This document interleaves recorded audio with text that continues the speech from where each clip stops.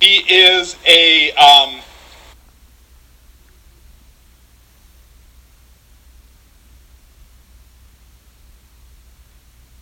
setup, right? I mean, can you imagine? How is that possible? The thing's the size of a washing machine, and we lined it up with a moving comet to study this thing. And it's sending information back to us, right? Not impressed yet? What about Voyager 1? Voyager 1 just left the freaking solar system. You got me? Okay? It left, it's gone, it's leaving the solar system, and we are communicating with it while it's doing that. And we can't solve the problems of vertebral subluxation? Give me a break, right? And here's one more, if that's not enough for you, right? Here we go. Asteroid RQ-36. We haven't landed on it yet, but we're building the rocket and making the plans to do it, right? This is an asteroid that we're going to land on. Why are we going to land on this asteroid? Well, because this asteroid is in an Earth trajectory and may hit us in 2091. Okay? Anybody here going to be alive in 2091? Anybody on this planet that's alive right now going to be alive in 2091? No. And why? The Dark Lord is going to be alive. Then why are we going to this asteroid? Because we need to figure out, if it is going to hit us, what it's made of and how we can stop it from hitting us. Okay? And you know, we had to figure out, and I'm not going to get this right, but we had to figure out this thing's orbit. And in order to do that, we had to figure out this thing called the Yarkovsky effect.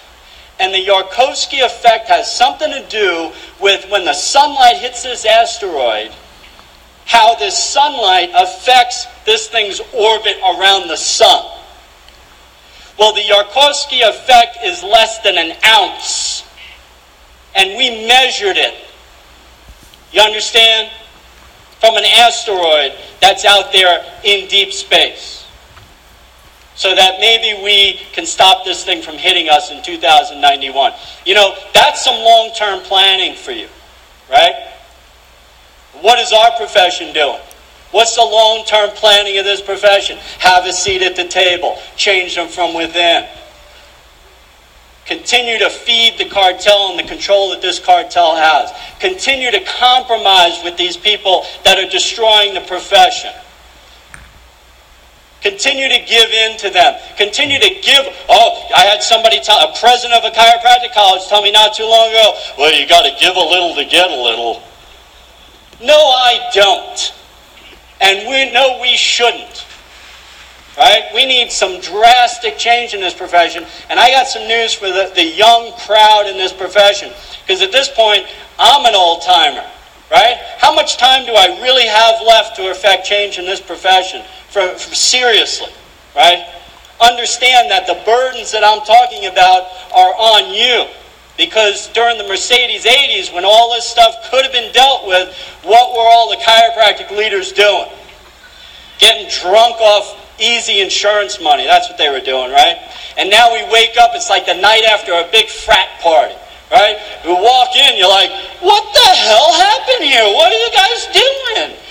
Pink flamingos and the lawn and everything, right? Katy Perry singing.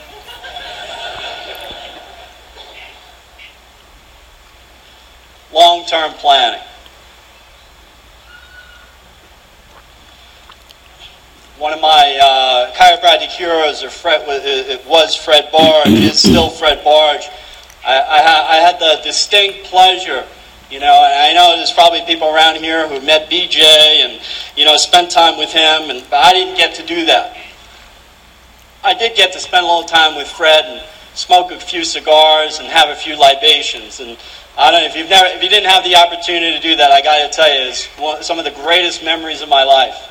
And Fred gave me some advice even when I spent a couple of years in Russia, and he talked to me about mission trips and his opinion about those kind of things as well. So I got a lot of good advice from Fred. You know, he said, a great profession can only be sustained through the authentic transmission of its principles from generation to generation. How true of a statement is that? Fred also said something else. You know, the title of the slide here, War Horses. He wrote an article. He said, where are the new war horses, right? These horses that are trained for battle.